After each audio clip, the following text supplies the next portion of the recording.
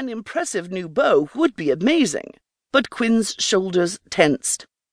Beatrice was a wily old hag, but there must have been consequences to looting a stranger's home. The storm settled down and I was done having my rest, so I figured I'd just take the bow and go. She shoveled food into her mouth as she spoke, sending bits flying across the table.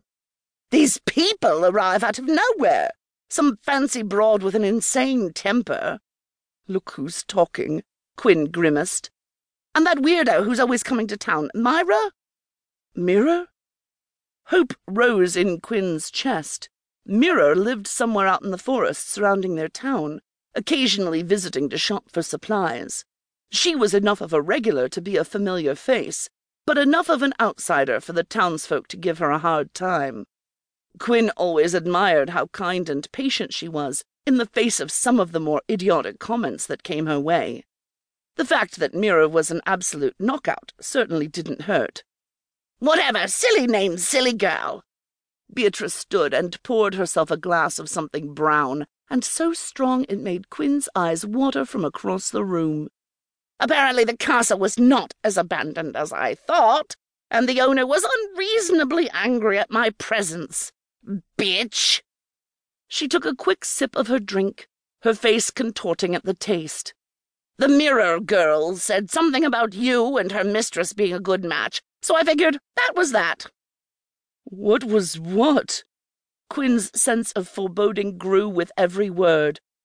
"You get to keep that fancy bow I wanted for you, but you just have to use it at the castle." Another sip disappeared down Beatrice's throat. "The castle where you will be living." The brown liquid vanished in a gulp. "Forever." "You sold me for a bow?" Quin wished he was surprised. "No!" Beatrice smiled warmly. "No, my boy, of course not. I sold you for this." She lifted a large pouch, heavy with shining gold coins.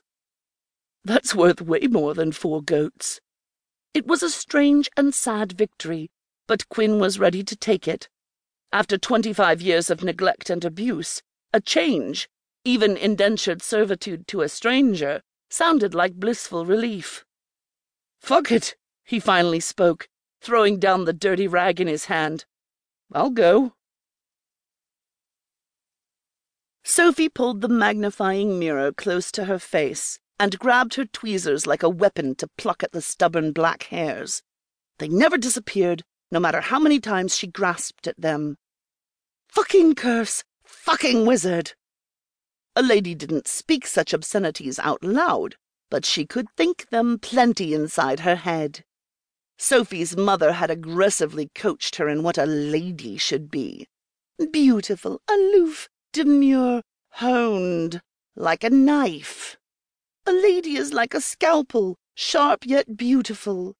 Not exactly the advice that every little girl expects to learn at her mother's knee, but with her family long gone, all she had was the memories of guidance from long ago. Nothing had prepared Sophie for the curse 10 years ago. Fuck, fuck, fuck. The words felt good inside Sophie's head, the hard consonants punctuating her pulse at the last 3 hairs. She smoothed her fingertips under her chin, smiling at her reflection. Her brunette hair was piled in stylish layers on her head, her eyebrows twin sickle moons, and her bright red mouth looked petite and feminine, rather than the maw of a drooling beast. Thank you, makeup gods. She sighed and put the mirror down. She had less than 2 hours to appreciate the feeling of being beautiful, until the curse caught up and turned her beastly again. "He's riding up to the gate," Mirror said, opening the door without knocking. Nobody else in the castle would dare to open her door, but Mirror was an exception to just about every rule. "Are you sure about all this?" Mirror asked, pulling the door closed so nobody else would hear.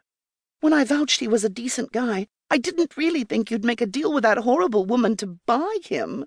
Come on, do you think he could really break the curse? There have been so many suitors. They've all failed. Have you ever considered that maybe—" Sophie raised a hand, cutting Mirror off before she stopped.